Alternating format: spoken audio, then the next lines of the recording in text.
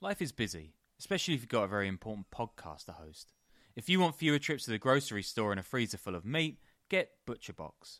They've got incredible deals on high-quality meat and seafood, and it's delivered right to your door.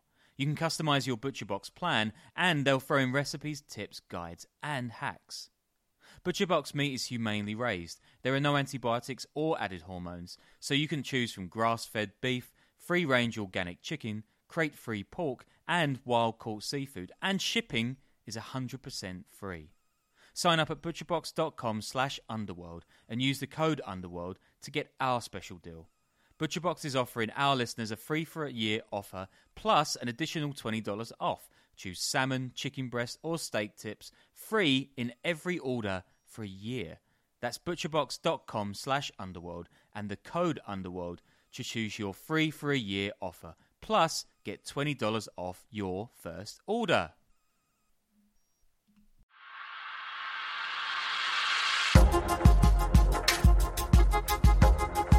Welcome back to the Underworld Podcast. It is 2021. I am one of your hosts, Danny Gold, and I'm here with Sean Williams. And things have already gotten off to like a disaster, kind of, you know? Sean's in New Zealand. Our audio producer might have COVID. So yeah, the quality in this might not be great. Bear with us. You might hear people in my neighborhood yelling at each other. Just the way things go down, you know, we're keeping it gritty over here. Yeah, I mean, you're going to hear maybe some parrots going crazy on my end. It's pretty amazing here. It's like bright sunshine. Yeah. I'm on an island somewhere outside Auckland. It's quite idyllic, but there's like some pretty loud birds, so that's all you're going to get on my end. It's kids in New Zealand listen to parrots. I'm here. You might hear some degenerates yelling at each other outside my window, but...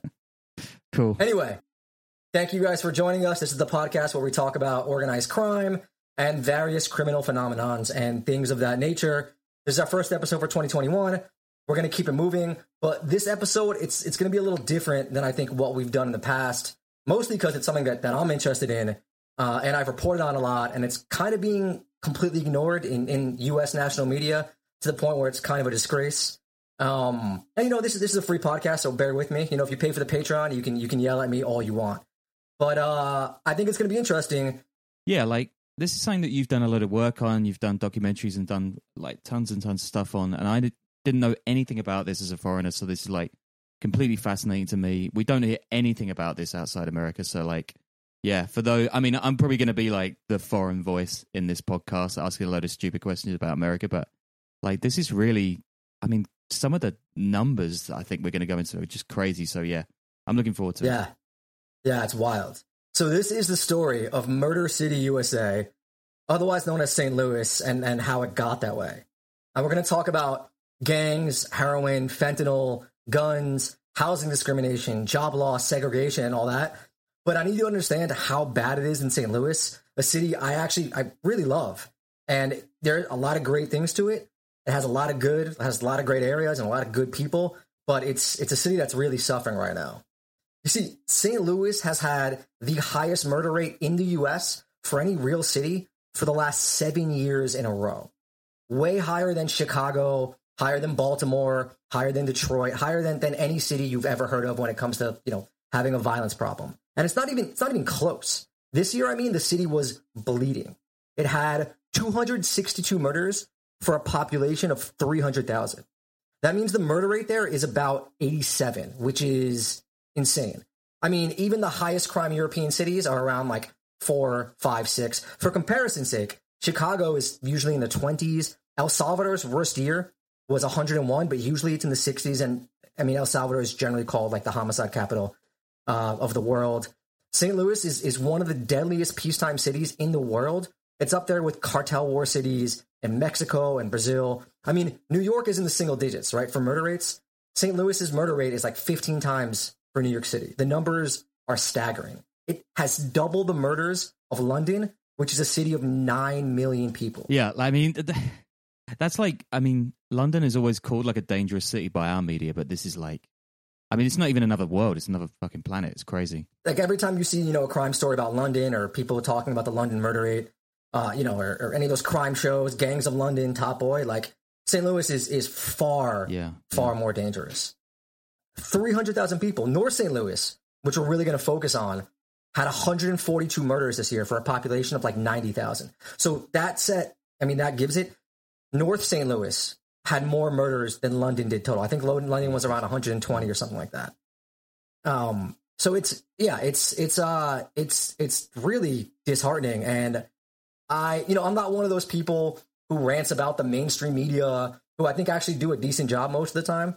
Or at least way better than like the alternate media, YouTubers and whatnot. But the lack of attention paid to St. Louis is just it's disgraceful. The local media there does a great job. The St. Louis Post-Dispatch, KDSK, Riverfront Press, but the national media, it's just the right time to ask you about Substack?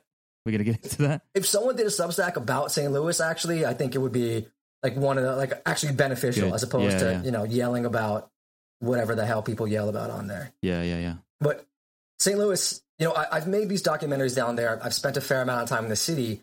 And what initially interested me in it wasn't just this murder rate. It's also this perfect coming together of all these problems in America right now. You've got a crazy opioid problem, really lax gun laws, lots of gang violence, just terrible housing policy, this legacy of racism and discrimination, especially when it comes to neighborhoods going back generations, the decline of jobs and industry and Rust Belt manufacturing, bad policing, and population loss all coming together in one. And it's just this recipe for disaster. And I think one of the things we like doing with the show is really getting into the background of why these things happen. Like, yeah, this is an organized crime show. We have fun with some of these stories, and we like telling wild details of mafiosos and gangs and drug dealers, but we don't just want to do that, Like, these things don't just exist in a vacuum, and we want to talk about why they're happening without getting too political or academic or preaching to you. Not preaching to you is kind of, I think, the most important part. Yeah, for sure. But, I just wanted to say all that before we get started, since this episode is going to be all over the place. But patreon.com/theunderworld podcast, where if you donate, you get to criticize me. You can tell me I talk too fast. You can tell me you don't like my accent, and I have no choice but to listen if that's the case. We should like make a tier where you can just berate me, or you, if you put in a certain amount of money a month, and we'll put up with it. Yeah, you put the right money, and I'll get in the stocks, and you can chuck dog shit at me. I don't care. So one thing I think a lot of media fails at when they cover stories like St. Louis, whether it's Chicago, Baltimore, or else, that I think I made sure to do in the work that I was doing in the city, was to talk to the young men actually at the center of the violence, right? Because it is primarily young men that are both doing the shooting and getting killed.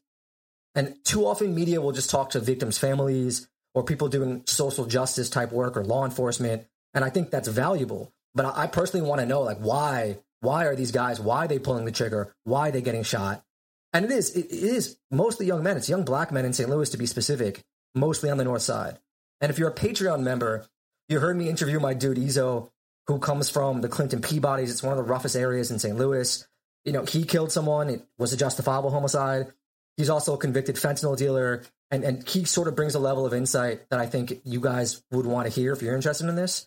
But I'll try to sort of summarize what he told me. And if you watch the doc I've done, I spent a lot of time with this guy named Lyndon, who was what's known as an Aldine gangster crip. He used to deal heroin. He got addicted to heroin after being shot a bunch of times. Another guy we spoke to is this famous St. Louis local rapper, Yo Banga, who used to be the leader of the Jeff Vanderloo Bloods. The JVL is like one of the probably most dangerous neighborhoods in America. And it was said at its height, that gang was the most dangerous gang in the city. So these are the perspectives that, I think we need to find valuable. I actually checked in with some of them just this week to ask why they think this year alone the murder rate has gone so high.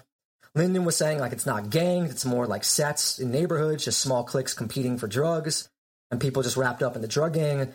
Ezo was talking about young kids killing just for the name, for clout, kind of the shit talking you see going on social media, Instagram, YouTube, all that, which is something I've actually heard a lot from young kids in the streets, both in St. Louis and New York and all that.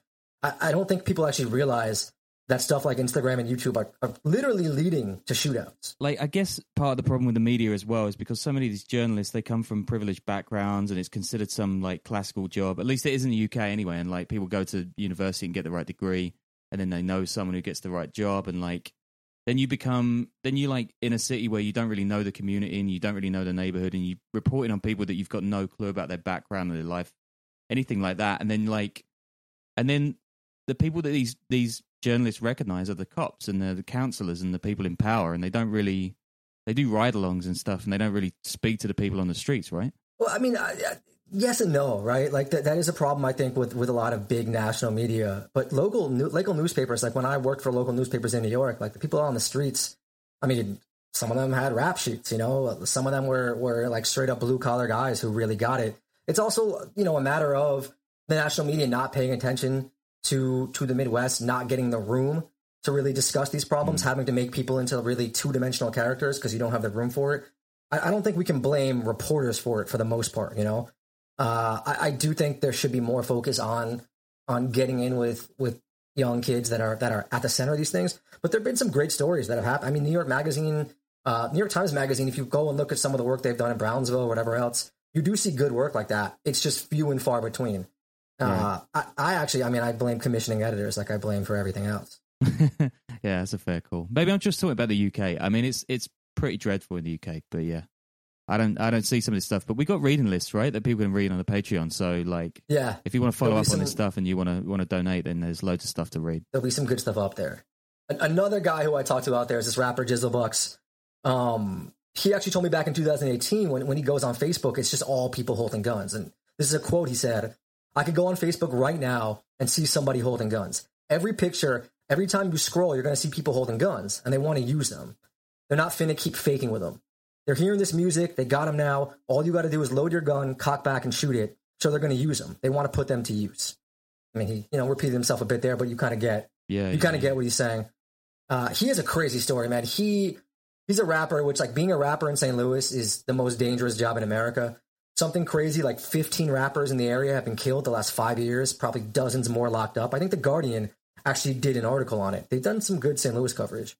And Jizzle, he caught the craziest murder charge I think I've ever heard. He was a heroin dealer. He was dealing heroin.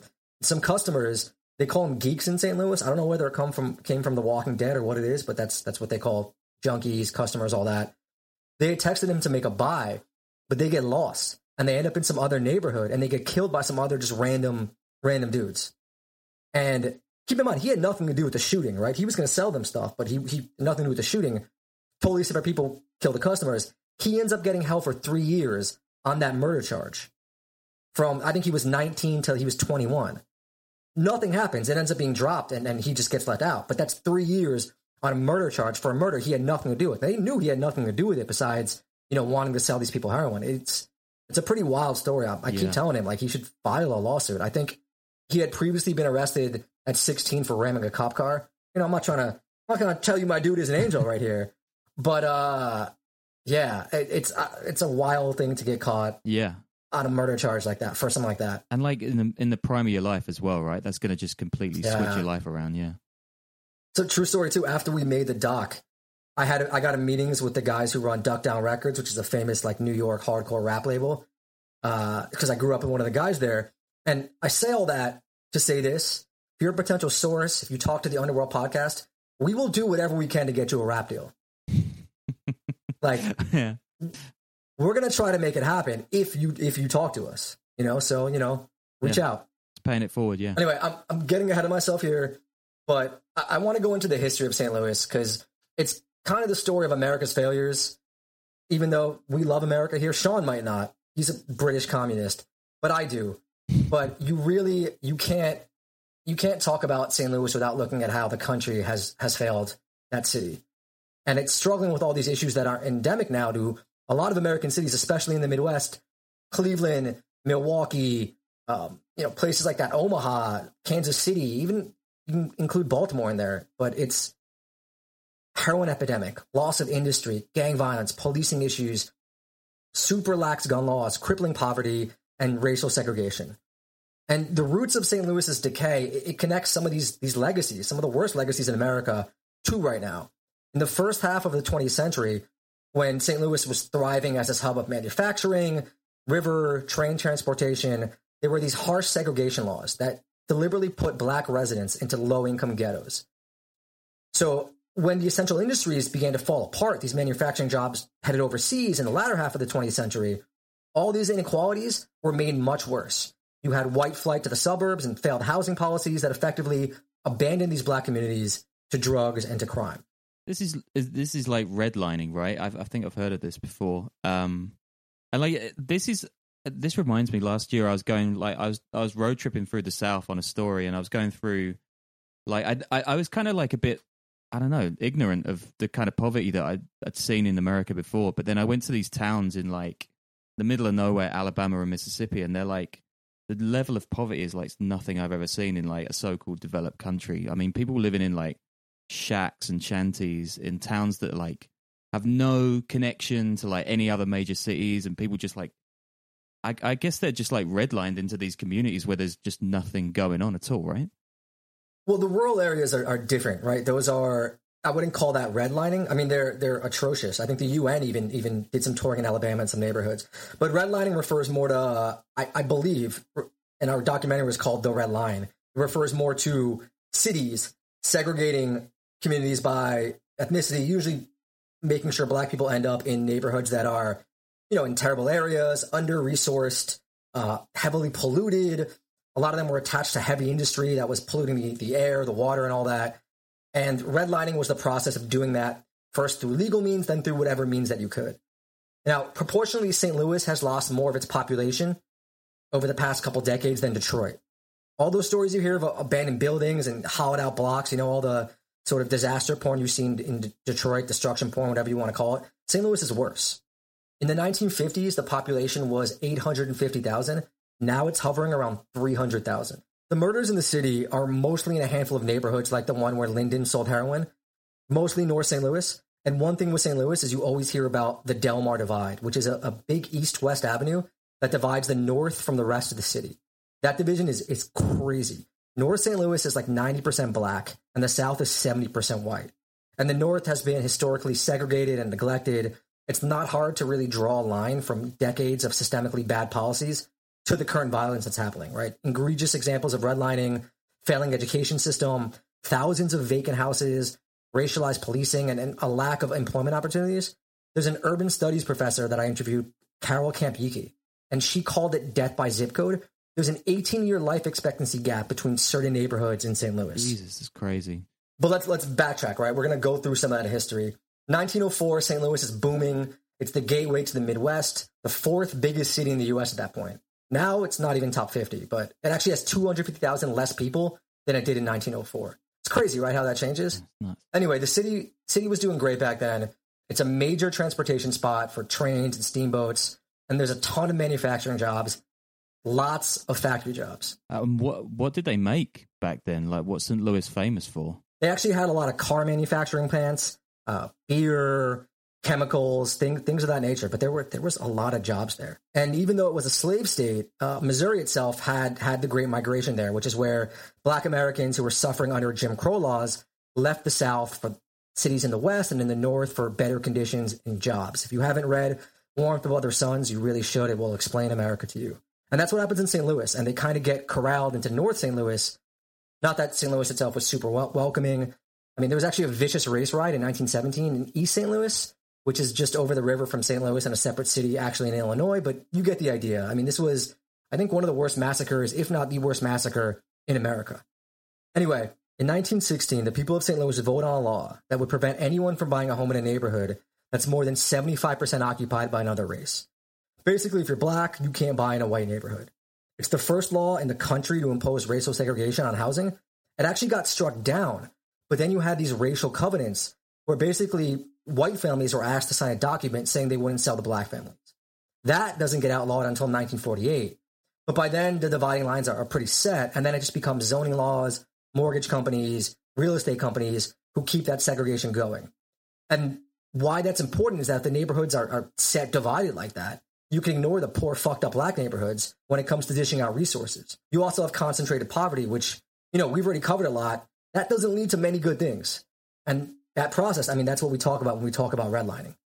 And the north of St. Louis is really messed up. I think when I was there was 11,000 vacant properties, though some have been torn down now, but just streets and streets of abandoned homes. One interesting thing a housing advocate guy taught me when I was down there, and he was talking about how the banks won't give mortgages out on the north side, was that over half of the intergenerational wealth transfer in the U.S. goes with a home. So people in these communities, they can't buy homes. You can't buy homes. You can't transfer wealth. you can't build wealth. So essentially, you have a lot of folks that are locked out of the most popular and common way to build financial health and stability for your family over generations. And that's this cycle of poverty that keeps going.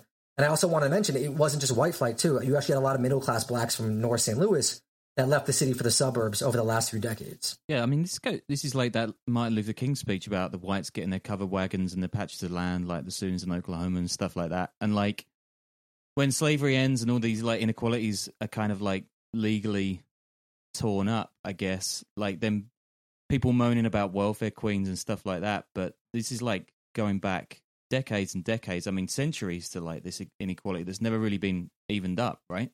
It's still, puts people at a massive disadvantage in the economy.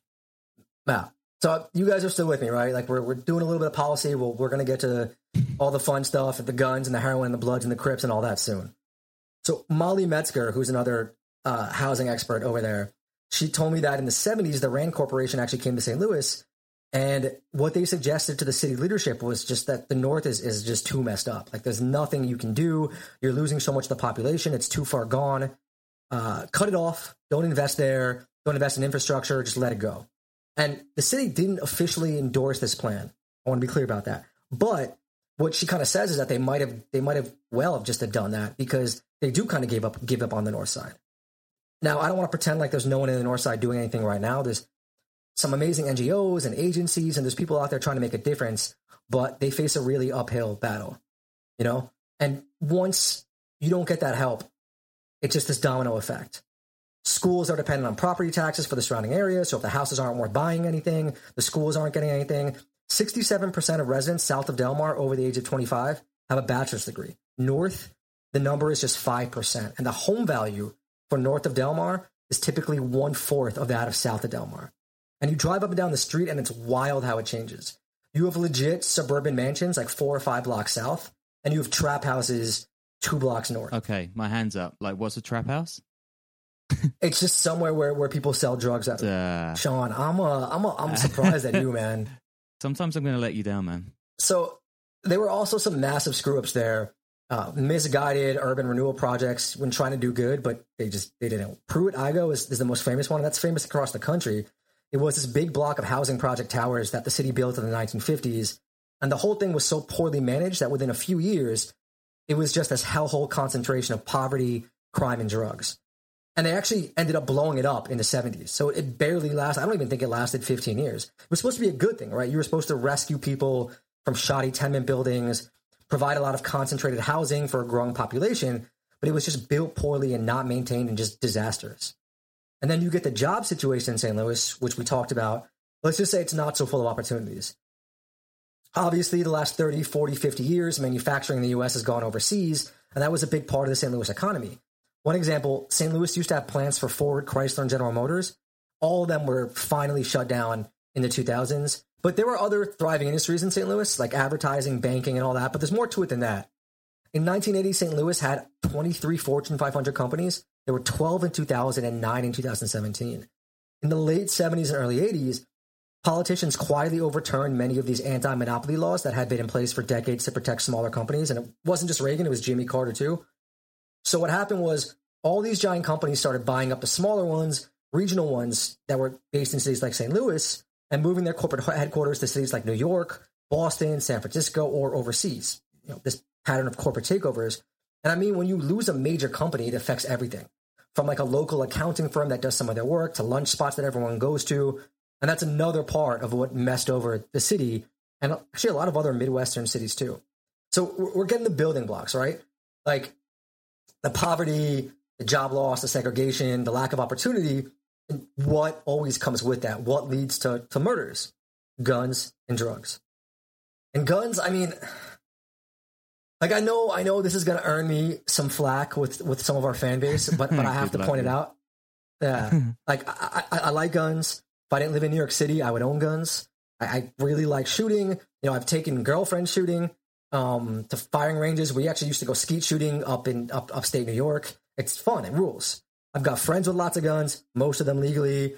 I have friends that hunt, and I want to learn how to hunt, but we do a disservice if we don't mention the guns because it's so easy to get a gun in St. Louis.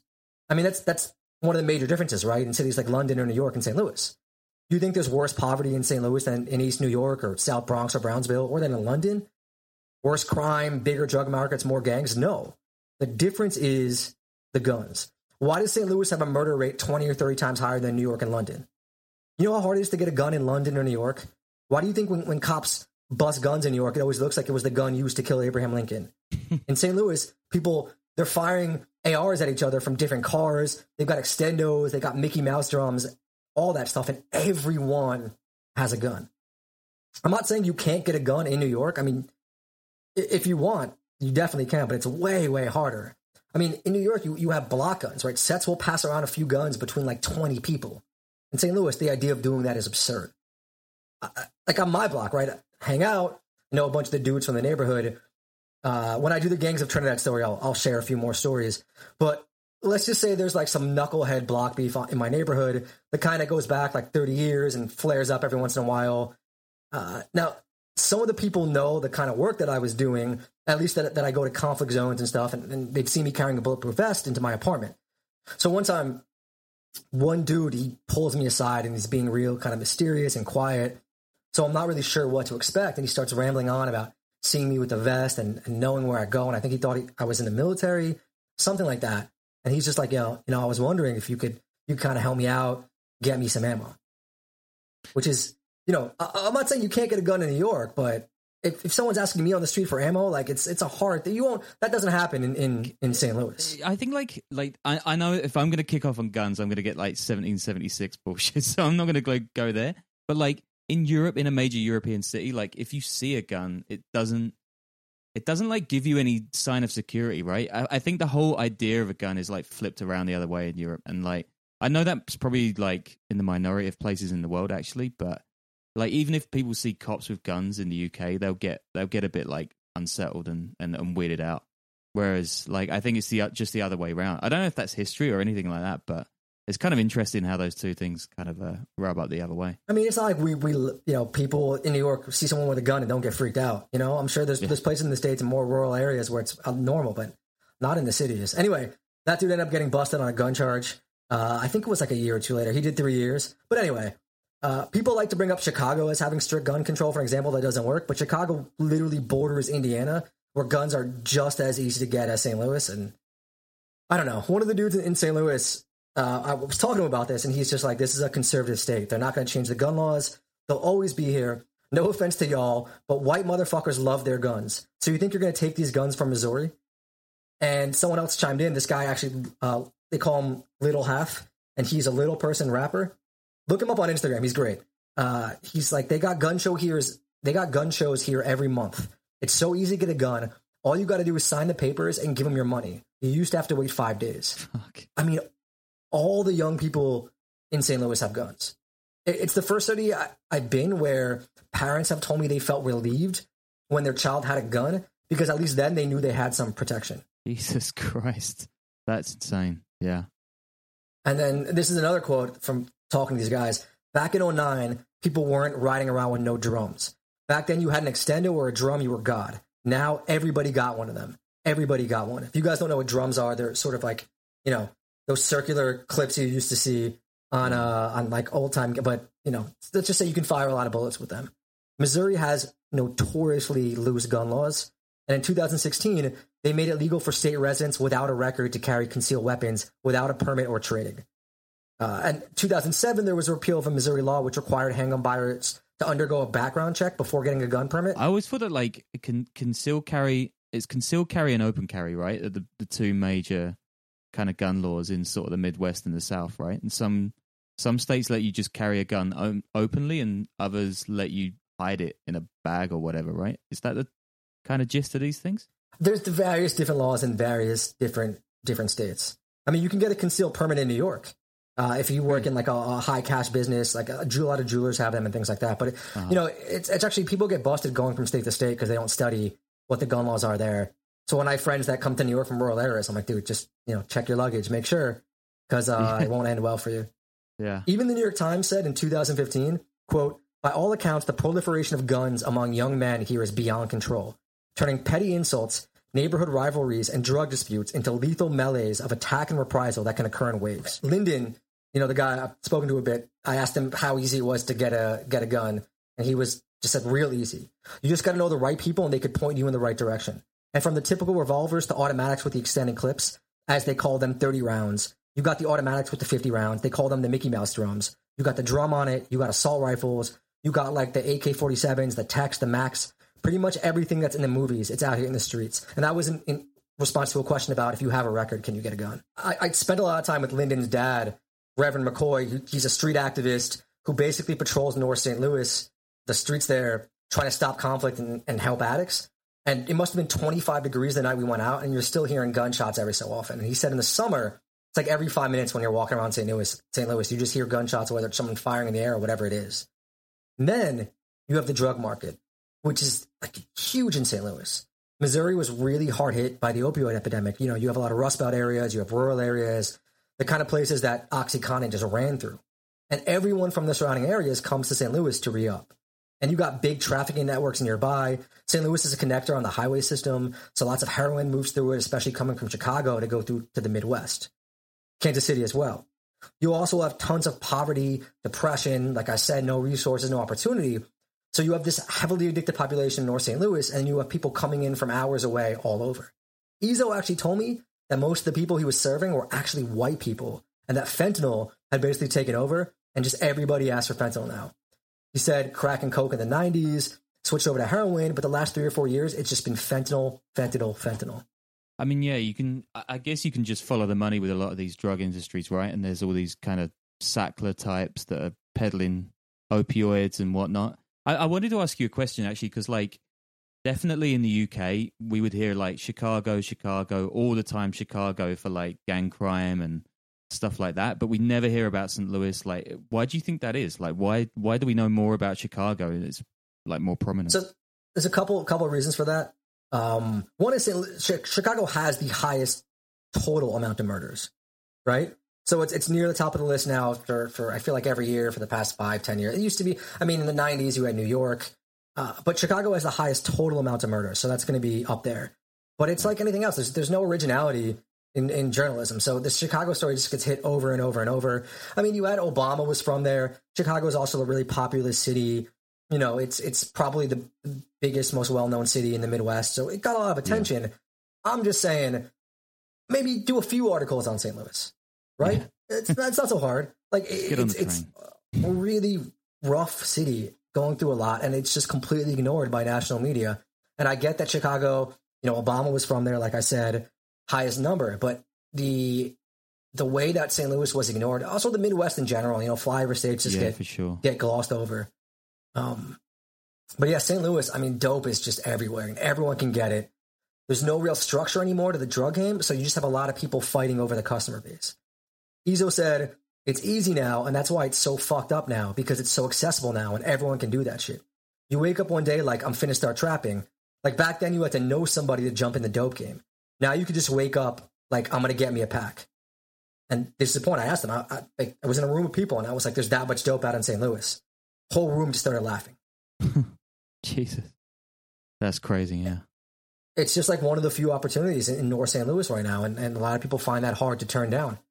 So obviously, a big drug market leads to people getting shot. I mean, it's territory, sure, but it's also phones, which is a crazy thing in St. Louis.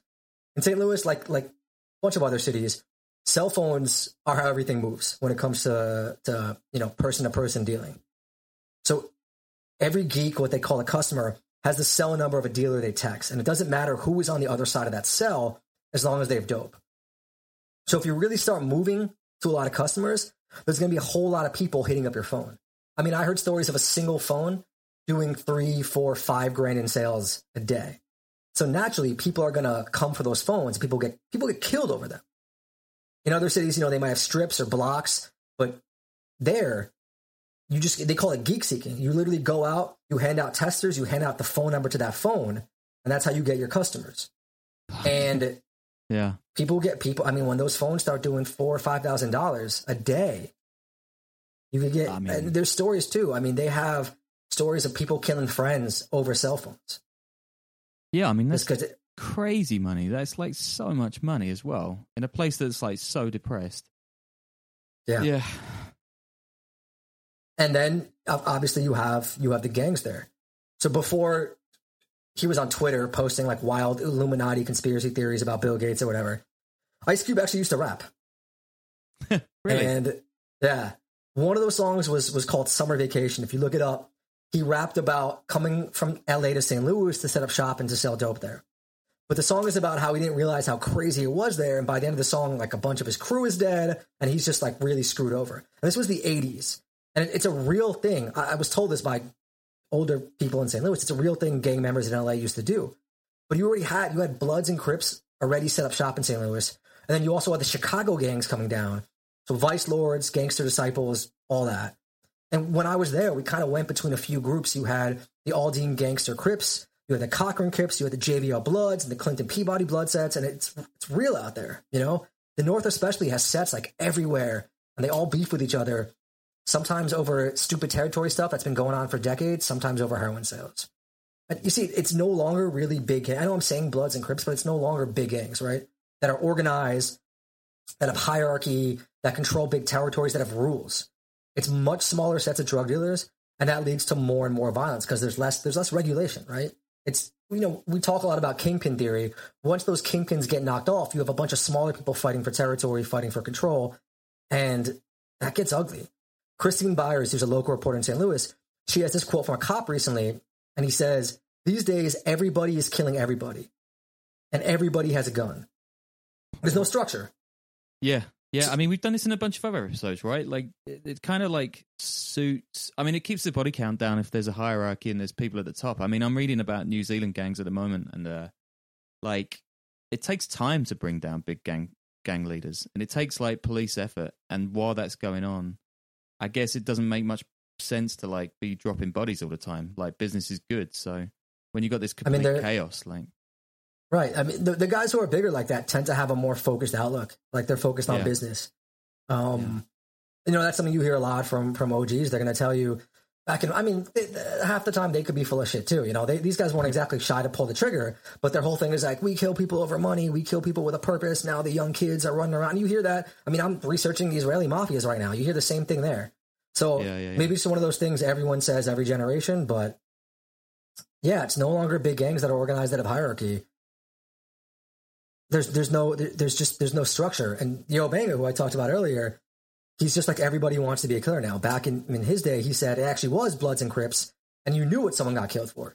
Somebody got caught out of bounds. Now it's totally different. The guy that kills you, he might have just been hugging your mom. He kind of talks about how like they used to protect their hood, but now there's no hood to protect because he calls it being in traffic. You know, when you're on the move, when you're selling off the cell phone, when you're selling everywhere.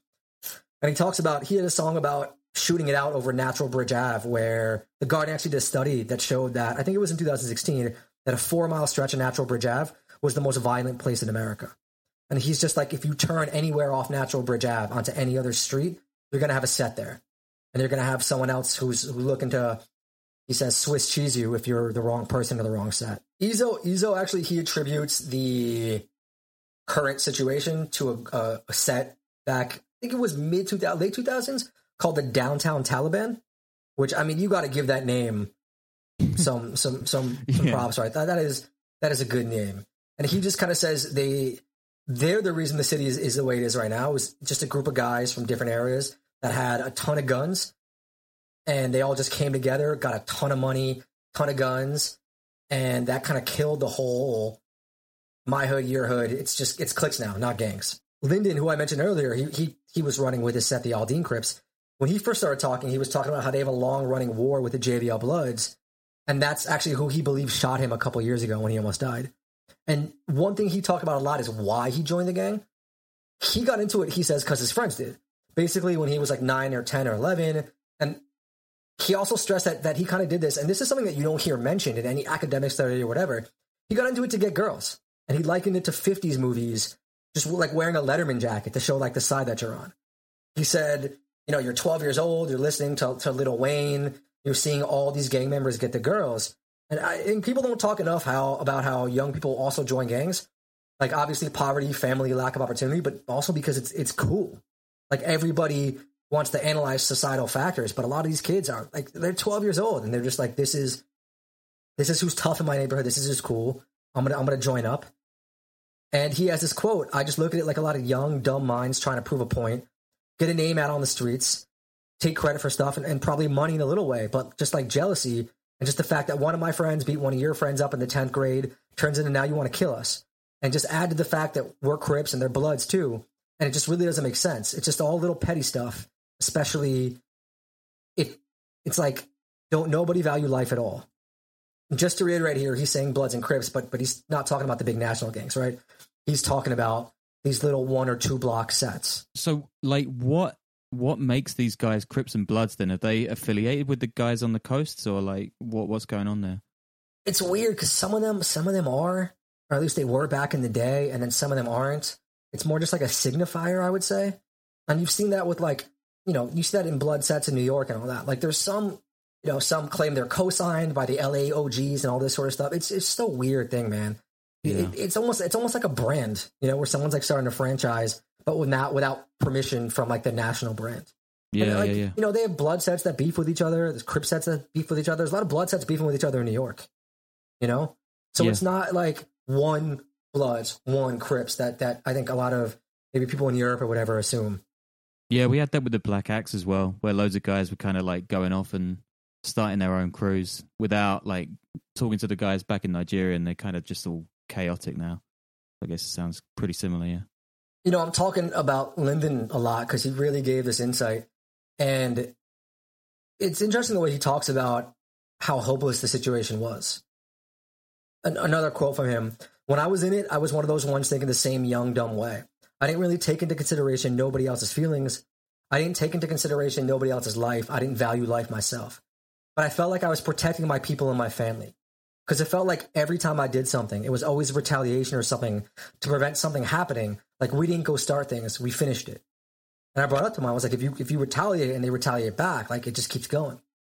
And he said, "It's an ongoing battle, seesawing back and forth, back and forth. We kill one of y'all, they kill one of us. We kill one of them, they kill one of us. And I guess we're going to just go until somebody got some sense or we was all out of people to kill. That's the route that it goes." And it's, I don't think that's the most original statement, but like I think he really captures that mindset really well. Yeah. And then you got to ask yourself, how do you stop this? What's been going on for decades, like you said. And his story, yeah. He went from selling dope to using it himself. Then he was out on the street. And he got addicted because he needed pain pills to help recover from gunshot wounds. It's like there's so much purposelessness, right? People don't really have another purpose in life other than this, and there's nothing to kind of keep them going other than this kind of world. So it just becomes their entire life. That's the whole thing when you don't have any resources, opportunity. Like I'm not saying bad choices weren't made, right? But if sure. Personal responsibility is everything, but at the same time, if there's zero opportunity. If, you're born in a nice neighborhood, you got 100 choices, maybe 10 of them are bad, it's a lot easier to make a good choice. If you're born in a neighborhood like Lynn was, you got maybe 10 choices and 9 of them are bad. You know what I'm saying? Yeah, I think like, a single guy doing a crime is kind of like a personal responsibility thing, you could argue. But like, we're talking about gangs and organized crimes and mafia and stuff like that. And that's like, I guess that's why we want to go into the past and the kind of like stuff that underlies all this shit, because that's the reason why these big sweeping movements happen. Yeah. And another thing actually that I thought was interesting is I used to ask everyone, like, what's the difference between St. Louis and Chicago and Baltimore and other cities with high murder rates? Like, what's one thing that everyone says is different? And they were just like, everyone here knows each other. Like, it's a small city. And it's kind of true. When I was with Lyndon, one of his friends had just been killed. He was a Cochran Crip they called Little Rat, which I feel like is not a good name if you're a gang member. You know what I'm saying? Yeah. Cochran was another neighborhood we had just been in. It's where the guys had given us the rundown about Ice Cube and told us that story. And they were tied in with Lyndon set. And it turns out that Little Rat was Izzo's girl's cousin. And Izzo lived in a blood neighborhood and knew all those. So it's all like, it really is like a small city where everyone really does know each other, which is the wildest thing. And that's the other thing that doesn't get attention, I think, from talking to Lyndon and all that. There really is just so much trauma in these communities. And we talked about that with everyone. Everyone has lost friends. Lots of people have been shot and survived or saw someone shot in front of them. It's not normal, and it does something to your brain witnessing all that violence. There's just a whole lot of untreated PTSD out there in these neighborhoods and not a lot of resources to treat it. And that just And again, that perpetuates the cycle. You just get more and more violence. And I'll never forget this moment. We're talking to these guys in a crew called AMR, which stands for Ammunition, Money, and Respect. And I'm interviewing them in a hotel room, and they're just like, they're stoned as all hell. They're rolling up giant blunts, eating like Sour Patch Kids at Skills when I'm trying to interview them. So they're talking into the mic and their mouths are, it was a messy situation, right? I'm getting like 1 or 2 word answers. The interview is just completely unusable. And then we asked them about their earliest memories of violence, and the whole disposition just changed. The guy's like, probably, my little brother's dad, he got shot and killed right in front of me, in front of us. And we were probably 9 or 10 years old. And I asked him if he remembered it, and he kind of has this dark laugh. And he's like, yeah, like that shit was real. And he was quiet and not giggling for the first time. And just like that shit wasn't right for real. He's just mumbling that to himself. And you kind of saw, like, when you're 9 years old and someone gets killed in front of you, like that, it's going to do something to you.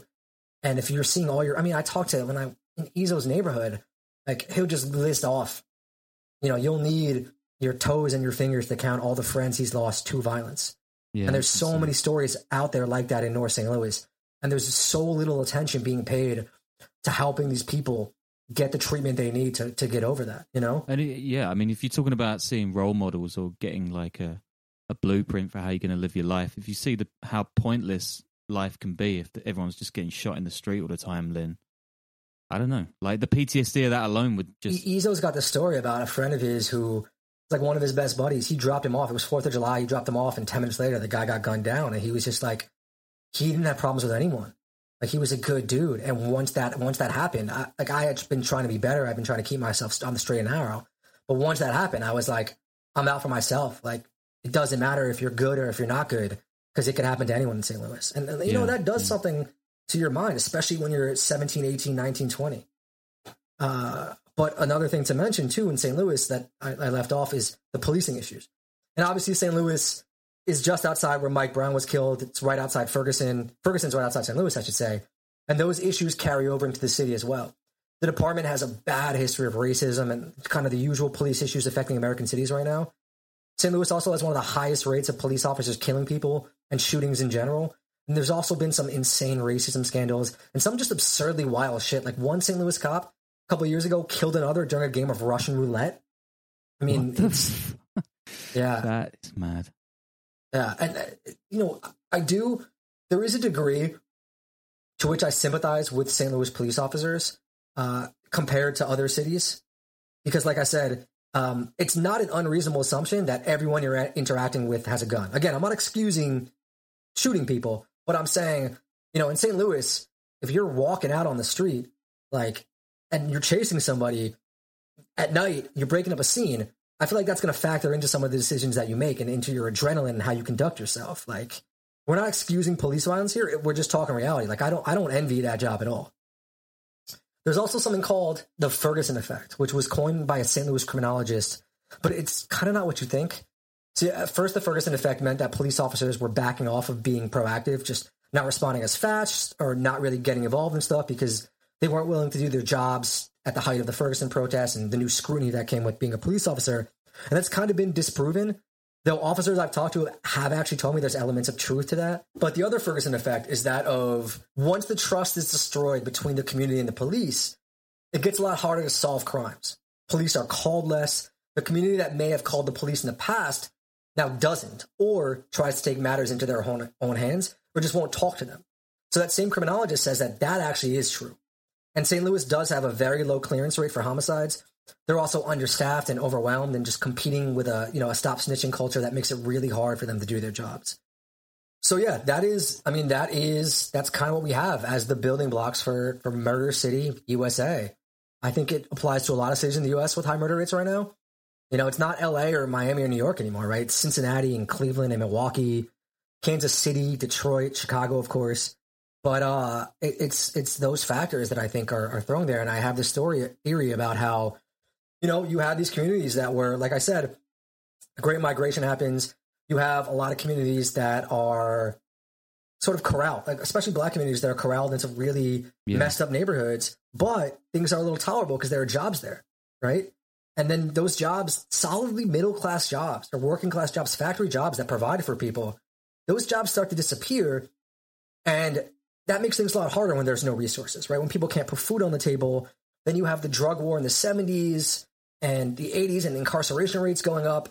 And you just have a generation of young men, fathers, thrown in jail, thrown in prison, no jobs. And you're kind of seeing this wave now of this violence. First, it was in the 90s with crack, and now it's going on with this. And also, obviously, you have the pandemic. But St. Louis has been extremely murderous for the past 7 years. I don't know, man. I'm rambling about this, but no, I mean it's crazy to see as a like looking in from a foreign perspective, because like we've seen Ferguson and we've seen like some of the stuff that the politicians say about these like death rates in cities across the Midwest, but like to hear it from people who are like there, reported there, or have like been wrapped up in it is like really.